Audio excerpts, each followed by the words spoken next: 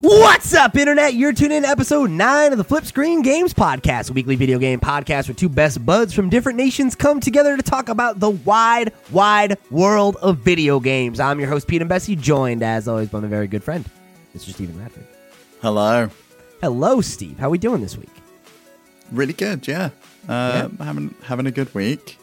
And I'll get to it when we talk about what we're playing. Beat Diablo tonight with my brother. So that was fun. All right. Cool. I like that. Very nice. Yeah, and aside from that, it's got to be a pretty good time for you in jolly old England because Bake Show is back, of course. So, It is, yeah. It's like the winter solstice for your people. Watched episode 2 of that, which we'll talk about on next week's One More Thing. Yeah, I'm looking forward to it on Friday.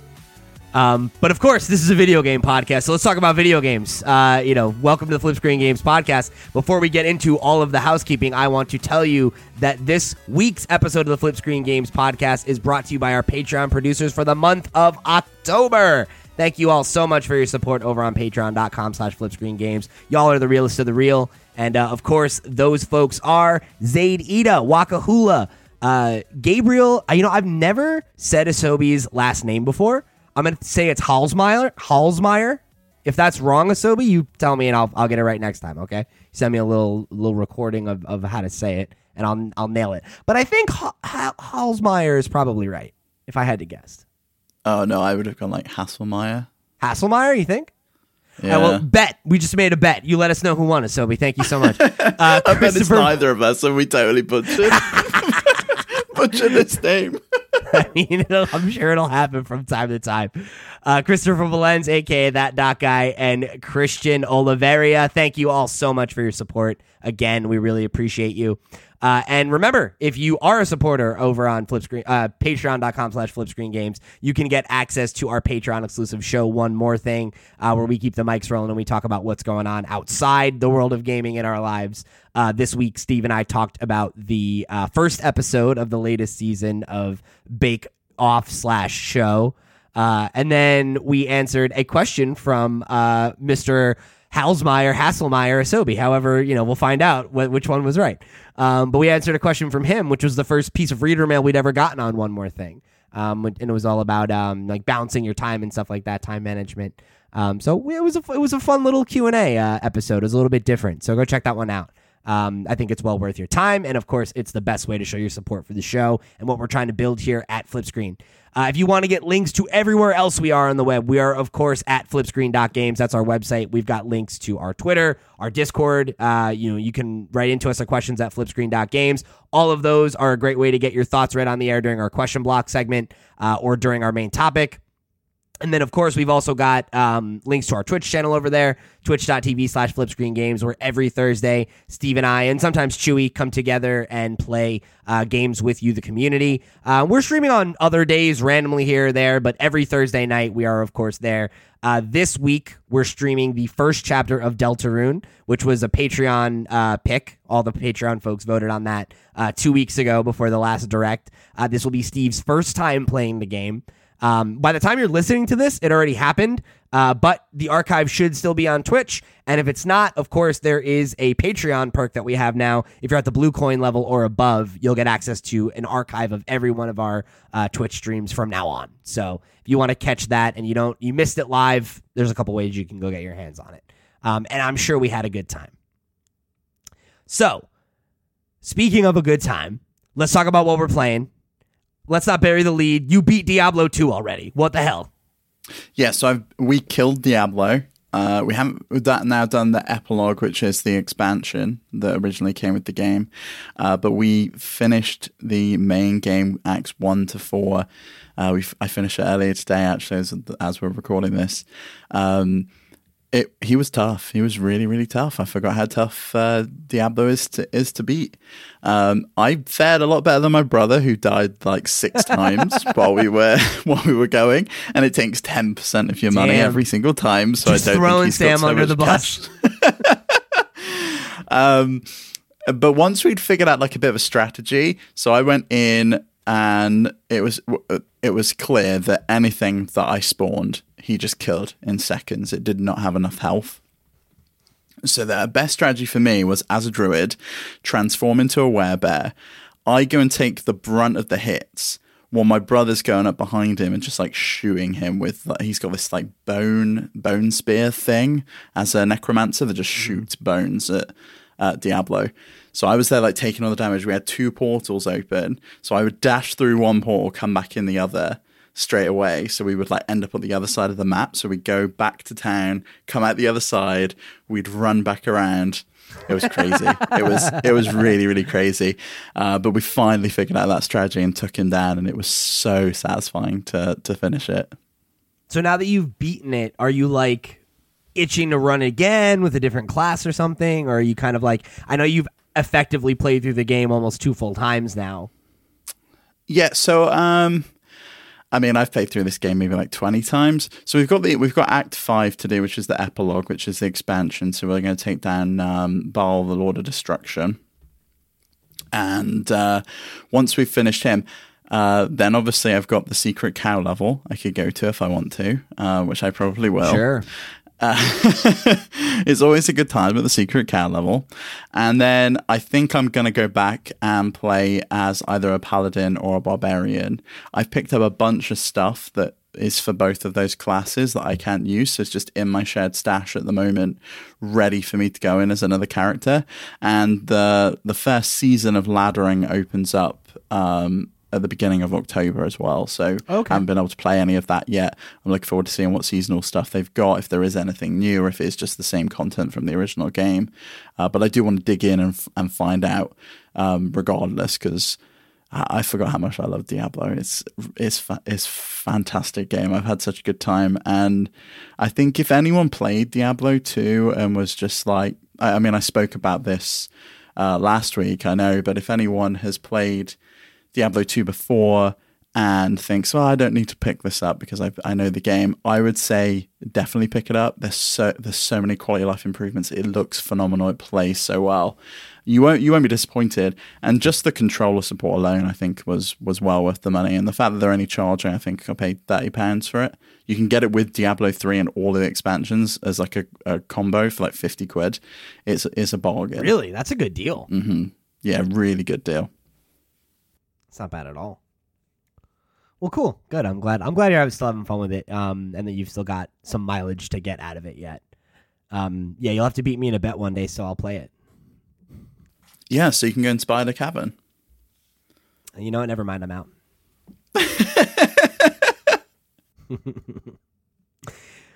So for my side of the fence, I've been playing more of the Ghost of Tsushima Director's Cut with the Iki Island stuff. I think I'm most of the way through it now. I have completed one of the like big major objectives, and I've gotten probably about a third of the side quests done on the island. So I'm chipping away at it. I decided to beat this and then go back to Deathloop properly, just because like bouncing back and forth between them, I was like getting that like, I'm not like, my muscle memory's off for both games because I'm going back and forth between the two. So I was like, Ghost is shorter. Let me finish that. And then I can, dig in on the rest of Deathloop properly. And yeah, man, I mean, Ghost of Tsushima is one of my favorite games of all time. It's such a good game. It's just such a good, like if you like third person open world action games where it's like, let's run around and, there's some story missions, there's some boxes to check. Like, I just think it does that better than so many other games. Like, and it's not, and this was the conversation around the game when it came out, right? Like, it's not the most unique game, but I think it learns so many good lessons from all of the other, competitors out there and synthesizes them into like just such a enjoyable package. Like I just love spending time in that world and exploring the environments and stuff like that, and getting to see Iki Island, which has some new corners and everything.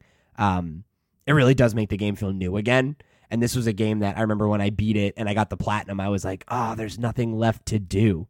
Like, I just want more. And this is giving me what I wanted, I'm glad. Like, how's the story unraveled though? Have you played a lot more since we spoke last? Because I know last time you were getting into the story, there was this mystery thing with the poison. No one knew who you were. Like, how's that branched out since then? I mean, I know you don't want to spoil it for anyone, but Is it a good story? Is it like a unique story compared to the original game, or does it tie back into kind of the base game? It's definitely a unique story, and I think that's the thing that I like the most about it. It has a much different tone. The whole, like, it's very tied to Jin's backstory, and it gives context to, if you've played the original Ghost of Tsushima, and this isn't really a spoiler, like years before the events of Ghost, Jin's father dies, and he feels some level of responsibility for that, and the whole like psychedelic kind of element to the game like ties back to some of those feelings he has. But aside from that, it's totally kind of removed from the main plot, and it has a very different, distinct flavor because the original story is so grounded. The whole like him having hallucinations and everything like does really give this kind of a different vibe. Because you'll just kind of be like walking along, and then all out of nowhere you'll find yourself like hallucinating, and it's very disorienting. That was one thing I actually really hated about Far Cry 5. I don't know if you remember those like drug-induced levels. Yeah. I just found them I found them boring, but I know that's probably not how Ghost of Tsushima handles it. I was just like, I really don't care about this character. I never thought that those were great in Far Cry. I thought they worked better in the first one because the first one was very much about like, I don't know. I think it's funny, right? Because like Far Cry often gets criticized for its politics. But I actually think the politics of the first game are like pretty interesting. Like I like how like you're playing this like privileged white kid on vacation. That's the one that's not a Ubisoft game, right? No, it is. It's like joint made, isn't it? A joint made with Crytek. That might be true. That's why it has the Far Cry name. Yeah, that might be right. Which I mean, it could be like Crytek's influence on that story, which is why it's a little bit different. Because it is very different to all the other games, Far Cry. Sure. 1. Yeah. But anyway, the point I was making was like I like that whole story is very much like about how he immediately falls into this like just finding joy in being a bloodthirsty killer and everything and whatever. But it doesn't handle the psychedelic stuff like that because it's much less like all of a sudden I'm in a psychedelic mission. It's more like you'll be in the middle of doing something and then you have this voice in the back of your head that's like, oh, like, there's all this blood on your hands and you think of yourself as like being this, liberator or whatever. Like you're just a killer. Like it's very much like all of his own deepest, darkest fears. No, that's cool, yeah. It reminds me a lot more of like Arkham Knight, which I don't think you've played, but there's like a big thing in that where like you have like this phantom version of the Joker is like following Batman around and like whispering in his ear. Like it's kind of more like that. It also kind of sounds a bit like Hellblade, right? Because that's the whole story of Hellblade, is that the voices in your head are what's kind of controlling you and compelling you to do things. Yeah. So it plays with it like that a little bit more. It's like a little predictable for this kind of story. Like it's kind of playing out the way you might expect. But I mean, but it was like, what, 2002? Something crazy like that for the original Far Cry? Oh, I meant Ghost. Oh, are you on about Iki Island? Yeah, okay. like I mean the way that Iki Island handles it, it is like a little bit like, okay, yeah, like this is like the beats of the story are what you would probably expect for the kind of story I'm telling you that it is. But, I think when you look back at Ghost was like that too, right? Like the main story of Ghost is not groundbreaking or revolutionary in its beats or what happens. It's that it's a world that you want to live in and it's occupied by characters that are memorable and likable. And this has that going for it, They've introduced like a bunch of new characters here on Iki Island, and there's like one of them who's like the first ally that you make there, and I really like him. He's a very interesting character, and like he's got kind of his own baggage with Jin's history and everything, and like them kind of overcoming that and everything, and finding a way to work together has been like a compelling dynamic. So yeah, I really feel like it's nailing it. Like it's nothing about the story is groundbreaking, but like it's enjoyable and well executed. And I think that like sometimes that's all you need to do, right? You don't need to reinvent the wheel if you make a really, really good fucking wheel. Well, yeah, and like think about the movies you go and see, the big blockbusters. They're not reinventing the world with the story every time. It's just a good story behind some fantastic action, and in this case, some great gameplay and characters that you enjoy. Good voice acting, like good music, good art design. Like I think this game is the whole package. So yeah, I'm really enjoying it. I'm glad to have an excuse to be playing it again. Are you allowed to put this one on your Game of the Year list? Because it's technically a re-release, director's cut.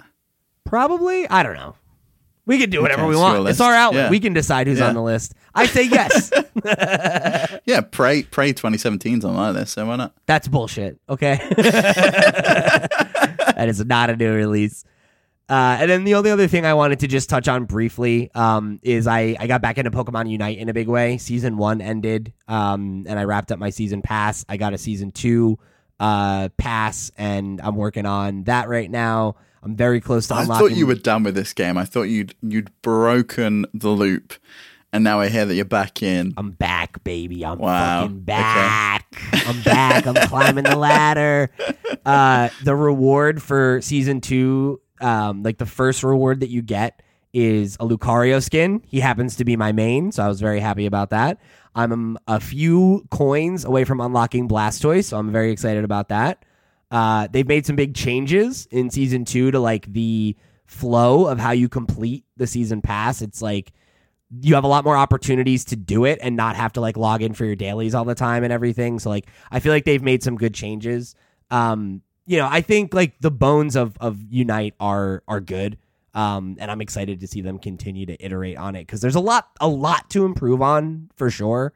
Particularly in like the flow of some of the matches, but I think that there's a lot of I don't know. There's definitely a lot of opportunity for growth from here, and I love what they've done so far. I definitely recognize. I was talking about it with my friend Sean from the Comics Pals last night, and he was like, "Yeah, I mean, I really like the game. I don't know if I'd be playing it if it wasn't a Pokemon game."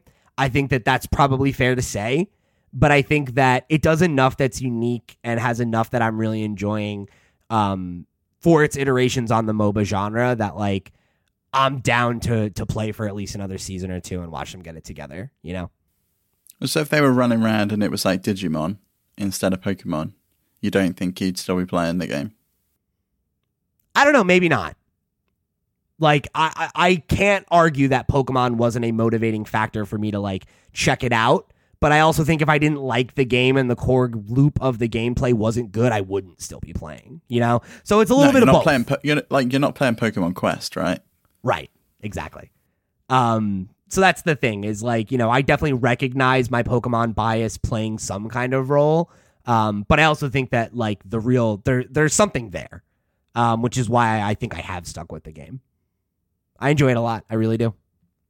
I think it's going to be on my Game of the Year list. Maybe not near the top, but I think it's going to definitely break that top 10. It's a game I've put a lot of time into and had fun with. All right, so jumping into some of the news from this week, I wanted to talk to you about.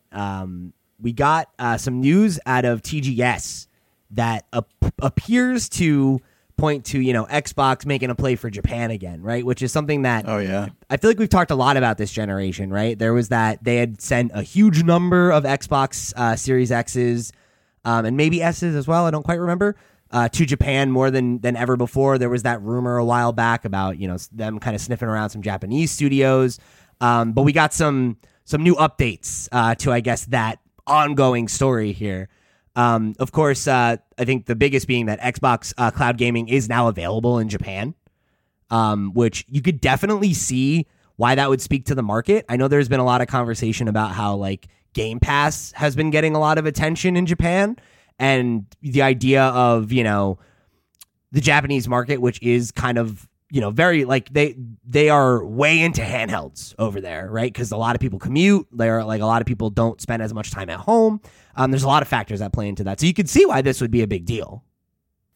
Oh, yeah, absolutely. And when you consider as well, they've got like fantastic cell networks and Wi-Fi everywhere, it makes sense that this would be something they'd want on their phones and they can play it out and about and wherever they go. But you tie this in as well with the release earlier last week to Xbox insiders of the cloud stuff on Xboxes. It's on old Xboxes, it's on current Xboxes, it's on PC, it's on mobile. I think Xbox just want to be everywhere. And if they can be just like, no matter what device you've got, you don't necessarily have to buy our console. But we've got the games you want on our service, especially considering the games that they announced coming to Game Pass today. Well, go ahead. What are some of those? So the two games that are now on Game Pass that they released today at TGS, Scarlet Nexus and AI: The Somnium Files, both two Japanese developed games. Scarlet Nexus, obviously the Bandai Namco game, and I think AI: Somnium Files is a Square game. So it's great to have them come to the platform. You've also got a bunch of the Sega stuff on there, the Yakuza games, Judgment's on there. And I can imagine that Last Judgment's going to be coming, or Lost Judgment's going to be coming at some point. So let me just interrupt you there for a second. We got a message here. We got an email that I'm going to jump in, all right? This one comes from Mr. Zaid Ida, who wrote in and said, "What's up, lads? Microsoft..." Sorry, okay. There we go. Okay, Microsoft is once again being linked to entering the Japanese market, and this reminds me of the Sega acquisition rumors for a little while back. So ironically, these rumors are coming back up right around the time that a Sega-published game, Lost Judgment, just released. I don't know how I feel about it, to be honest. On one hand, you can't deny this work that Microsoft has done to make sure everyone can play their games, but the other, more emotional part of me doesn't want these rumors to be fulfilled, because in my head, PlayStation has been the JRPG machine for my entire life. And to see Sega, a genre-defining studio for JRPGs, get acquired by Microsoft would definitely have me a little worried and upset. The actual question part of this email is whether or not it's going to happen. Since this rumor has been going on for a while, I think we might be seeing a clearer picture of how this will turn out. Curious to hear your thoughts. Keep your screens flipped. Homeowner Zaid. So I wanted to bring in that question from Zaid because you bring that up. We have this bunch of Sega games coming to the platform. What do you think? Do you think that's something that could still happen? Or do you think 100%. That this is like more than making a strategic partnership with Sega in the same way they did with like EA, where like they have EA games on Game Pass, but obviously they're not making a play to buy EA right now. Yeah, I mean, EA's quite different. I think EA's a lot more money. Sure. I don't think they would want to. I mean, I don't know. They bought Bethesda. I was going to say they won't want to spend that much, but they spent a ridiculous amount of money on Bethesda. Yeah. But Sega's got a bunch of studios, and it gives them two things that they're looking for: the possible entry into the Japanese market and more family-oriented content with Sonic and with Monkey Ball, all of the Japanese games they have as well. You've got Atlas coming over. So Sega would be a great play, but I could see them buying someone potentially a little bit smaller, like a Capcom or maybe a Square Enix. You think Capcom's smaller than Sega now? I don't know. I don't know what Sega's earnings look like. Like, it's hard for me to say, because like I know that Sega has a few IP that make a lot of money, but so does Capcom. Yeah, true. I mean, and they've also they did the split of the business, and Sega's in the process of closing down most of their arcades. So now is kind of a good time for Microsoft to snap them up, because they are closing down that side of the business. The only side of the business that they will have remaining will be the video game side, because arcades just weren't make profitable during the pandemic in Japan, and so they weren't viable to keep open. I feel like if anybody was going to buy Capcom, it would be Nintendo. Nintendo doesn't buy anyone. They haven't not even Capcom. Sorry, I'm thinking Bandai Namco. I was like, they work with Capcom a lot, right? No, not so much lately. No, not so much, but they did, and because obviously Capcom did all of the GBA games for Zelda. Game Boy Color too. Not all of them, but they did the Oracle of Ages and Season, I think, is Capcom as well. And they did a ton of arcade games. So that Luigi's Mansion game that I spoke about on Nintendo Noise was a Capcom game. But Bandai Namco also make arcade games for Nintendo as well. Like the Mario Kart game is a Namco game. Yeah, you're right. So I don't know. I'd never say never, because I would have never in a million years guessed that Xbox would acquire Bethesda, and they did. So the idea of them acquiring Sega, I don't think is crazy. I think Sega has long been a gaming brand that its branding and its IP is more valuable than the games it actually makes. And that's not to say, like, to speak ill, right? Because, like, obviously Atlas is under the Sega banner and they put out fire. But you know, I don't think it's hard to say that Sega doesn't always manage their IP the best, and I think their biggest strength has always been marketing and creating things that are like that have an air of coolness around them, you know. So yeah, the idea of like Xbox wanting to acquire them and take some of those IP and, you know, like leverage what's already working as Xbox exclusives, like the idea of like a Persona 6, you know, being an Xbox exclusive or something like that would obviously be a big deal for them. But I also think that, you know, to the point that Zaid made in his email, right? Like, you think of PlayStation as the place to play big JRPGs. And if it's not PlayStation, it's Nintendo, right? It's definitely not Xbox. And, you know, role-playing games and, you know, like some of the other genres that I think you always associate with like Nintendo and Sony, like visual novels and things like that, they're very popular genres in Japan. And like, if Xbox wants to get a foothold in those markets, they need to, you know, make sure that they are not only bringing appealing American games overseas and presenting them in a way that's accessible, but also, I think, giving Japanese gamers the things that they want to see, right? And the genres that Japanese gamers tend to gravitate to more than you know, Eastern gamers, Western gamers. And it's funny, you know, I mentioned the thing about bringing appealing Xbox stuff to Japan. One of the other things that came out of TGS was Todd Howard announcing that there's a full Japanese localization for Starfield with over 150,000 lines of dialogue. Redfall, which is that vampire game that's being made by Arcane, is also being localized for Japan. So, I mean, I think it's pretty clear that this is something that they're aggressively after. Yeah, and it's so curious as to why, because Japan's not a massive market, really, in the grand scheme of the whole of the world, like Europe and America. But I guess they've kind of lost out in Europe. Maybe they've conceded defeat that PlayStation is the stronghold, especially in the UK. They're not going to win here, and maybe they can in Japan if they do snap up these games as exclusives, if they do have Game Pass that everyone's interested in, and if they do have like the cloud service that people want. But they are also working on like their own games with Japanese studios, because obviously they now own Tango Gameworks, which was part of the Bethesda acquisition. And Phil Spencer did an interview with their CEO Shinji Mikami, and it looks like the Evil Within 2 director John Johannes is working on a new game at Tango. So we could potentially be seeing Evil Within 3, or it could be something fresh from them, which would be good to see. And this is the same company that did that. Is it the Tokyo Ghostwire? Ghostwire Tokyo. So this is that team.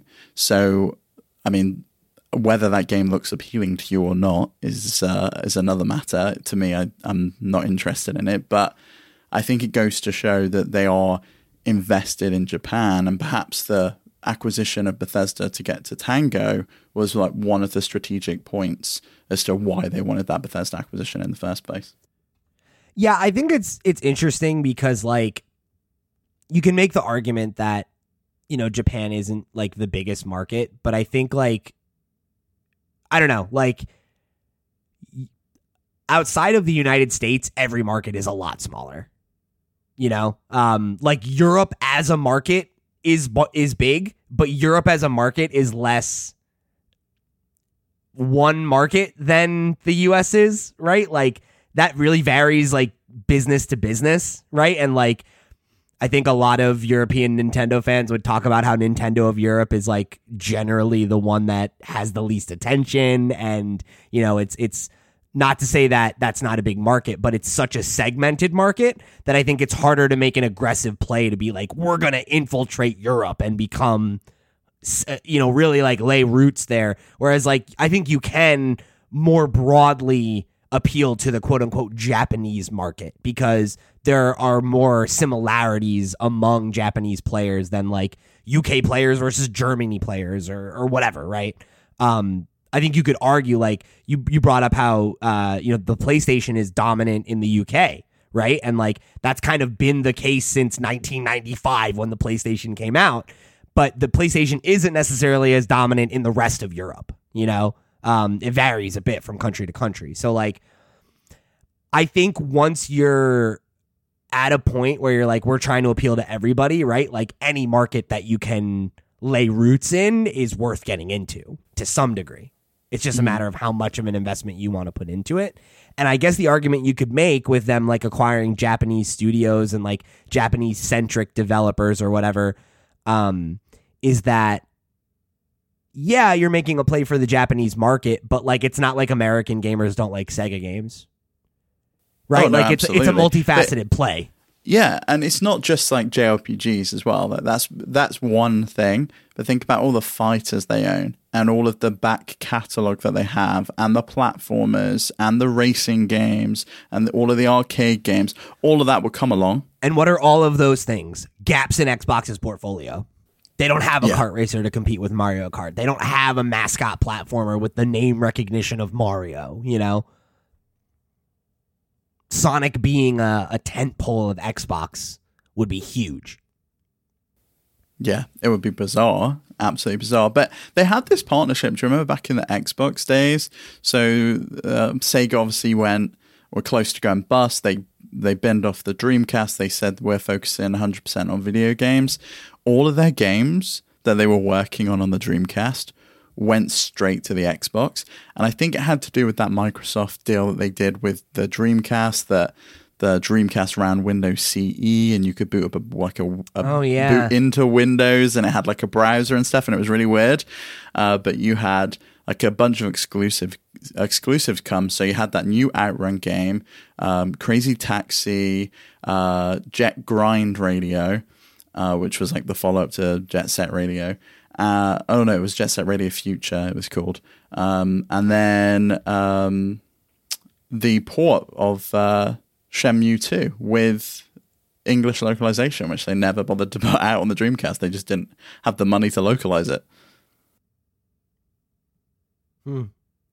Yeah, I don't know. There is a lot there. There's a lot that you could leverage if you do make that play.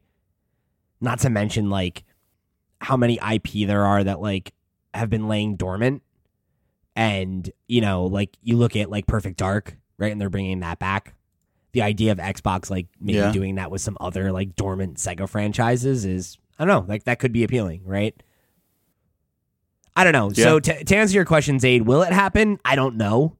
I don't feel confident that there's enough information either way to like make a prediction, but I do feel like there's a real good reason to do it, and I wouldn't be surprised if it happened. But speaking of acquisitions, we had a couple major developments on that side of the fence this week. The first of which is Sony has confirmed finally their acquisition of Bluepoint, and announced that they're joining the PlayStation family. We got the news, interestingly enough, that they're going to be working on a new game versus a remake. They said that this is a quote from them, our next project, we're working on original content right now. We can't talk about what that is, but that's the next step in the evolution for us. And then similarly, we had a quote from Herman Hulst, obviously, head of Sony's international studios. And Herman said this is a paraphrase here from the IGN article, and then we have a quote from him. PlayStation isn't necessarily going to stop looking at potential acquisitions, Hulst explained, but they need to be studios that both share the same values and can expand what's offered to PlayStation players. Quote, we are always open to building new relationships or bringing people in-house, but only if we adhere to the quality-first mentality and the right kind of innovative content, new experiences, diverse experiences, because all of these teams, they share a lot, but they're also very different from one another. And that's what I really like. And I think that's what the PlayStation audience, the PlayStation fans deserve. It's that diverse slate of games coming out of PlayStation Studios. So I think this is extremely interesting, because obviously we knew this was happening. I think when the story broke originally, We made the point that it obviously made a lot of sense. Bluepoint has pretty much exclusively worked with Sony, I think, for their entire career, if not for the last, 2 console generations. So seeing them, kind of get picked up by Sony finally makes a lot of sense. I think the thing that's interesting is that they're working on something that's, quote unquote original and not a remake. I don't know that means that it's a new IP. I wouldn't be surprised if they're reviving a dormant IP and that's going to be their job. But I could see them being the ones like, I don't know, bringing over. I was going to say bringing over the Last of Us stuff, but that's obviously not original content. That's what I would have assumed that they were working on. That's the thing is, I think it's more likely that we see them make like a new Jak and Daxter game or like something like that, right? Like where it's like, hey, like this is an IP that people love, or Uncharted, right? Like this is an IP people love, but the studio that makes it has moved on from it. We want to pass the torch to somebody else and try to keep it going. I think Bluepoint could be a great studio to do that. Uncharted, I think, is unlikely, even though they did do the Nathan Drake collection. I just feel that Naughty Dog seems to have such an affinity to their intellectual property. They just want to maintain that grasp on it. But I could see something like Gravity Rush. They worked on the remaster of Gravity Rush for PS Vita, bringing it to PS4. I could see them resurrecting that. Obviously, they did Demon's Souls. What if they're working on a new Souls game and they're going to like a Souls integrate that? Mm-hmm. Yeah, maybe. I mean, it could be like a Bloodborne. Yeah, maybe they're working with maybe they're working on Bloodborne 2 or something like that. I don't know. I mean, that's not crazy, Yeah, I don't know. But whatever it is, I'm interested. Yeah, they're obviously a talented studio. Yeah, they've got insane chops over there. But I think what you say makes most sense. I think it probably is something that already exists, probably an engine that already exists, because that's their specialty, right? Is taking someone else's stuff, taking someone else's engine, making it look incredible, and doing amazing things with it. And if you can do that with, say, someone else's engine, someone else's characters and IP, and you make another game, what if they're like the studio that makes the 0.5 games, like the in-between games, when that studio is working on bigger stuff? That's an interesting idea. I could see that, yeah. But I don't know, right? There's also a lot of like Sony IP that's just kind of sitting right now, like something like, like maybe we bring back like Resistance, from the PS3 era, right? Or like maybe we bring back like, Wipeout would have been nice, but they decided to do a mobile card game instead. I would have said Twisted Metal, but the Destruction All-Star folks are working on that, so maybe not. But the point remains, there's a lot of PlayStation IP that is dormant right now. And I think the idea that they are working on a new Twisted Metal, that they are like, kind of looking backward and seeing what's on the bench that they could revitalize and move forward. I have to imagine that Bluepoint is part of that plan. Yeah, 100%. I'm also curious as to who you think their next acquisition might be. I have genuinely no clue. I've thought about this and one, they're either too expensive for Sony to buy, someone like a Sega. I just don't think that they're going to spend the money that Microsoft spends. It's got to be a smaller studio that they've worked with that's niche. And I just, I have no idea who's left at this point. I think it's probably likely that you'll continue to see them make acquisitions in the way that they've made acquisitions, where like every one of the studios they've bought so far is a studio they've had some history with. They fill a specific niche, and they've put out a game that has some heat, right? Like you look at Housemarque. They've worked with Housemarque for forever. And I think Returnal was proof that they're capable of making a big, box AAA big budget game, and that fills a niche in their portfolio that no other studio is filling, right? So like something that came to mind for me was like maybe like Ember Lab, right? Like the studio that just worked on Kena Bridge of Spirits. I don't know that I would see them acquire them now, but maybe they make another game. I was going to say, I think it's too soon. That one had like a lukewarm reception, looked great, played like a PS2 game. and I think He's got an 81 on Metacritic. That ain't bad. For a studio's first game. That's good. Yeah, and I wonder what Sony looks at, though. Are they looking to buy IP? Is it the team that they want? Because like Kena doesn't have that. It's not like, oh, there's a new Kena game that people aren't going to get excited and hyped about that. I think it's both. Like, I think that they because I look at somebody like Pixel Opus, right? Like, they're not a major studio. They're not a studio that has So okay, oh, you know what? They didn't buy them though. They were established as an in-house studio for Sony, but their first game was Entwine, and then they did Concrete Genie, right? And it's that's all they've done. So I think that they are interested in IP, but I think that they're interested in acquiring studios that are going to make new IP, not acquiring existing IP, if that makes sense. You know what I mean? That's what it seems like Xbox wants to do, is bolster their status, not only from acquiring A-tier studios that are going to work on new IP that you'll then associate with Xbox, but also being oh, well, we bought Bethesda. So all that history, all that good faith, whatever that you attribute to Bethesda, now you consider that with Xbox, right? And Sega is similar to that, right? Double Fine is similar to that. A lot of the studios. More, though, I think the Microsoft stuff is more that we've got Game Pass and we need some games in it, and we want a fresh new game, at least one a quarter. That was their plan, and stuff that appeals to multiple kinds of gamers. Yes. So if there's not something this quarter, wait 3 more months, and we'll have something that will be interested to you. Do you know a developer I've thought of? They might be too big. Sumo Digital, the people that made the Little Big Planet game, the latest one. Yeah. Sackboy, whatever it is called. Sackboy's Big Adventure. I could see them being bought out as that would fill a niche too, studio. Right? That could be their platforming studio, right?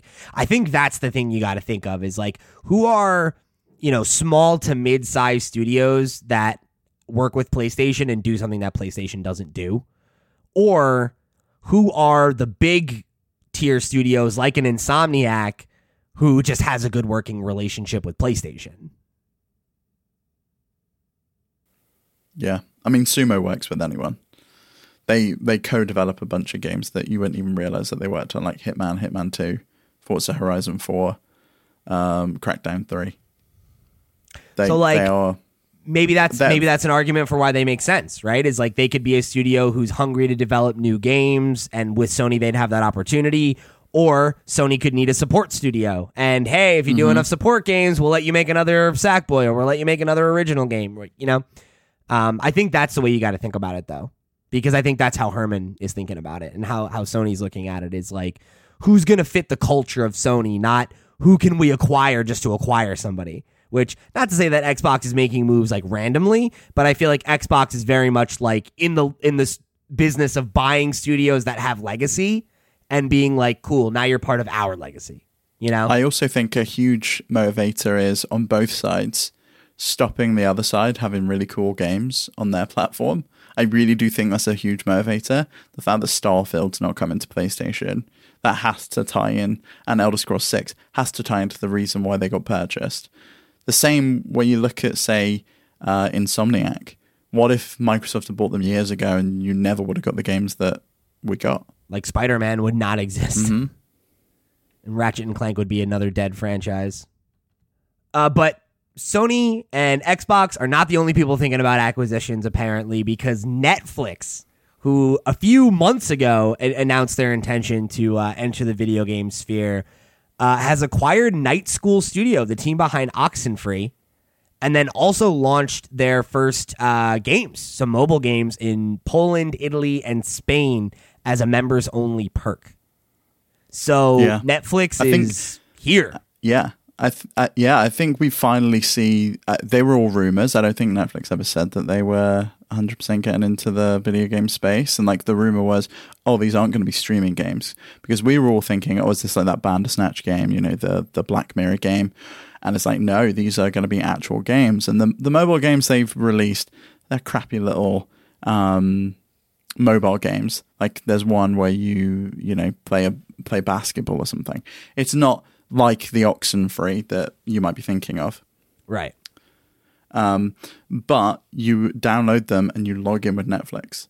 And then that's how you gain access to them. They're not streaming. They're not within the Netflix app. They are separate entities that you download, and you gain access to them through your Netflix credentials, which is really interesting.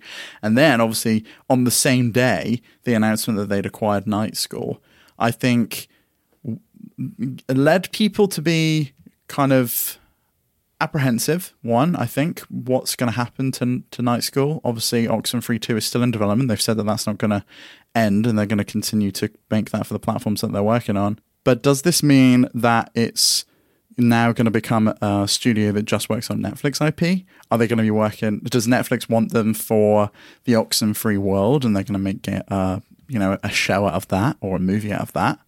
I'm very curious as to what this means, because obviously Netflix has made games and had studios create them for them, like the Stranger Things video game, and I think they did a few others. And Night School they have some history in making games for TV shows. They did the Mr. Robot game, so they've worked with IPs when it comes to TV shows and know how to kind of get themselves in that world. So I'm kind of worried as to what's going to happen to Night School, but I'm also excited to see what Netflix is up to, and if this is them going to seemingly try and compete with Microsoft. Is the Netflix for games going to be Netflix? It's an interesting question. I think, like a lot of people, my initial reaction to this is apprehension. I don't know that it's like a doom and gloom scenario, and I'll explain why I think that in a minute. But there's no shortage of stories like this of plucky young independent studios getting acquired by multi-million billion-dollar media conglomerates, and those companies think, oh, we're going to get into video games because video games are big money makers, and they can be, but video games are also very expensive to produce. They require a lot of people that you have to manage. There's a lot of overhead. I have made, my opinion known about this. I don't think video games are an industry you can dip your toe into. I think games either need to be a fundamental part of your business or they're not worth doing, because the return on investment is just not always there. And I think you need to be in it for the long haul. And the idea of this studio being acquired as part of Netflix's big experiment with video games is concerning, because what happens if Netflix decides in a couple of years, failed experiment, we'll pull the plug. So where does that leave Night School? Like, do they just get dissolved and everybody loses their job? Like, you can read a couple dozen chapters about in Jason Schreier's most recent book, Press Reset. It really reminded me of the Epic Mickey chapter. Right. Exactly. And that's far from the only story like that, right? We see this happen all the time. But it very much is that, right? They've got enticed in. It's like, we're getting into video games. We think they're great. We love what you're doing. We love your games. Come and make stuff with our IP that people know and love. You can make a game with Mickey Mouse. And it's like, we make the game. It's over budget. We release it late. And then they're like, gut the studio, right? Right. It's a horror story. It's horrible. I don't know that this will happen here. And we were speaking off mic. I can't remember when it was. I think it was before we did One More Thing. And you were making the point of, what if they kind of just let Night School work on their own and just do what they're doing, and they can form the relationships with these platform holders themselves, and this is like their gateway into opening up those doors with Sony, Microsoft, all of that.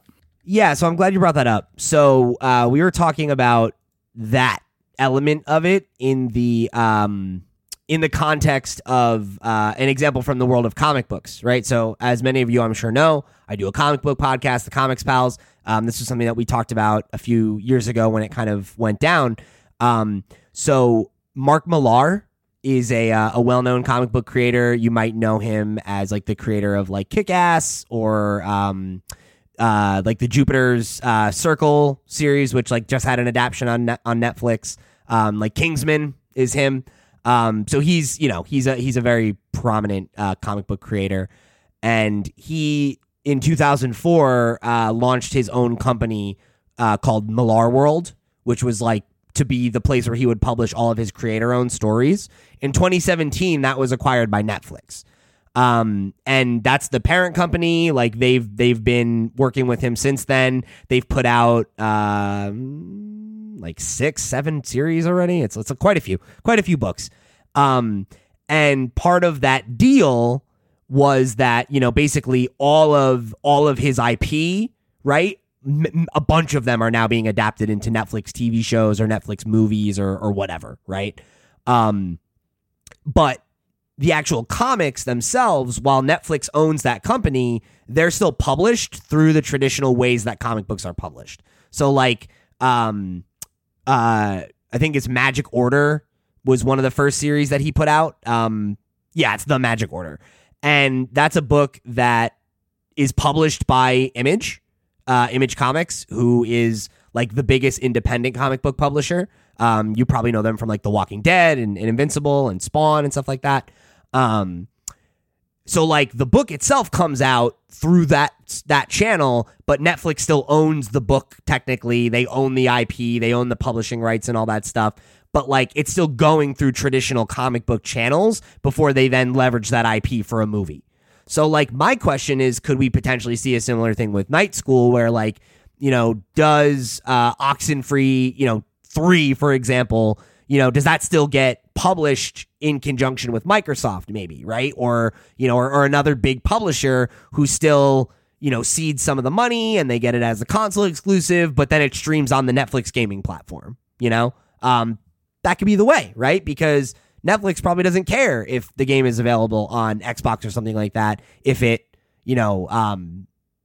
helps cut down on overhead or, whatever, right? Like this is just an example, but it could go that way. Netflix has done weird experimental things like this in the past. So it's not necessarily all bad news, but it's hard not to look at this and get worried about what it means if Netflix's great experiment fails. Or to your point, does this mean we don't see original IP or ideas from Night School anymore? Because that would be a shame, because Oxenfree and After Party were both fun, creative games from them and things I would like to see more of. Not necessarily those IP, but more games like that. Whereas, like, if they're now forced to make that, but as a Stranger Things game or whatever, right? Like, not to say that those won't be fun or cool, but, does that have the same appeal to the average gamer? I don't know. I'm interested in new IP. I am too. It also sounds, though, from Netflix's press release on this, and I'll read out in a second. It's from Mike Verdu, the VP of Game Development, that these are they're making a play for mobile, and that makes sense with what they've released this week as well.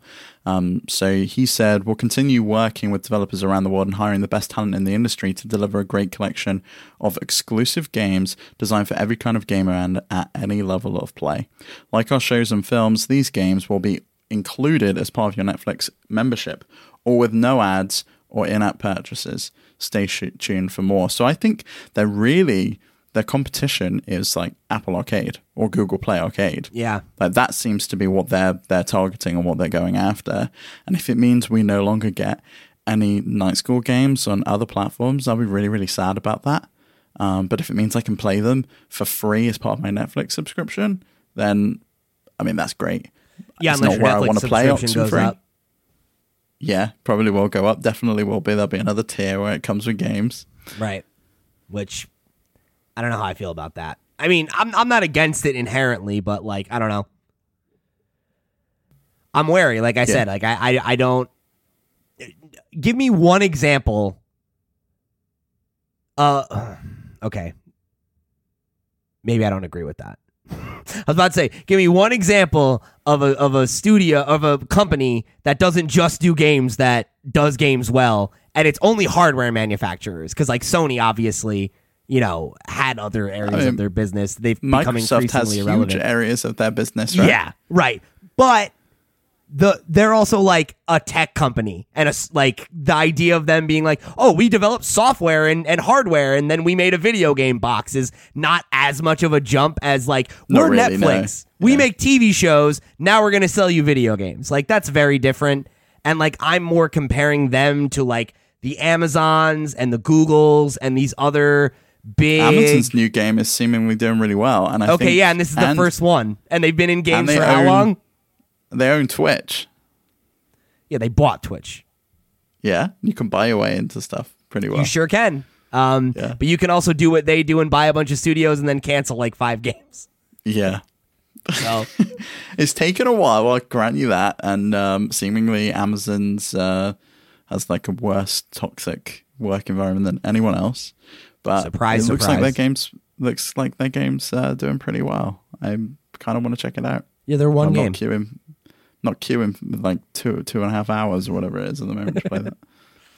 Yeah, I don't know. We'll see. I'm not against this on its face at all. It's just I have my doubts that Netflix is going to commit the resources they need to commit to really make this happen.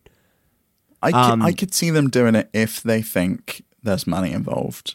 Yeah. If they think they can eke out another $2 a month from their members to get video games. Yeah, maybe. I don't know. It's just like Netflix is already like struggling to be profitable, right? Like that's like them actually like turning a profit is a fairly recent thing.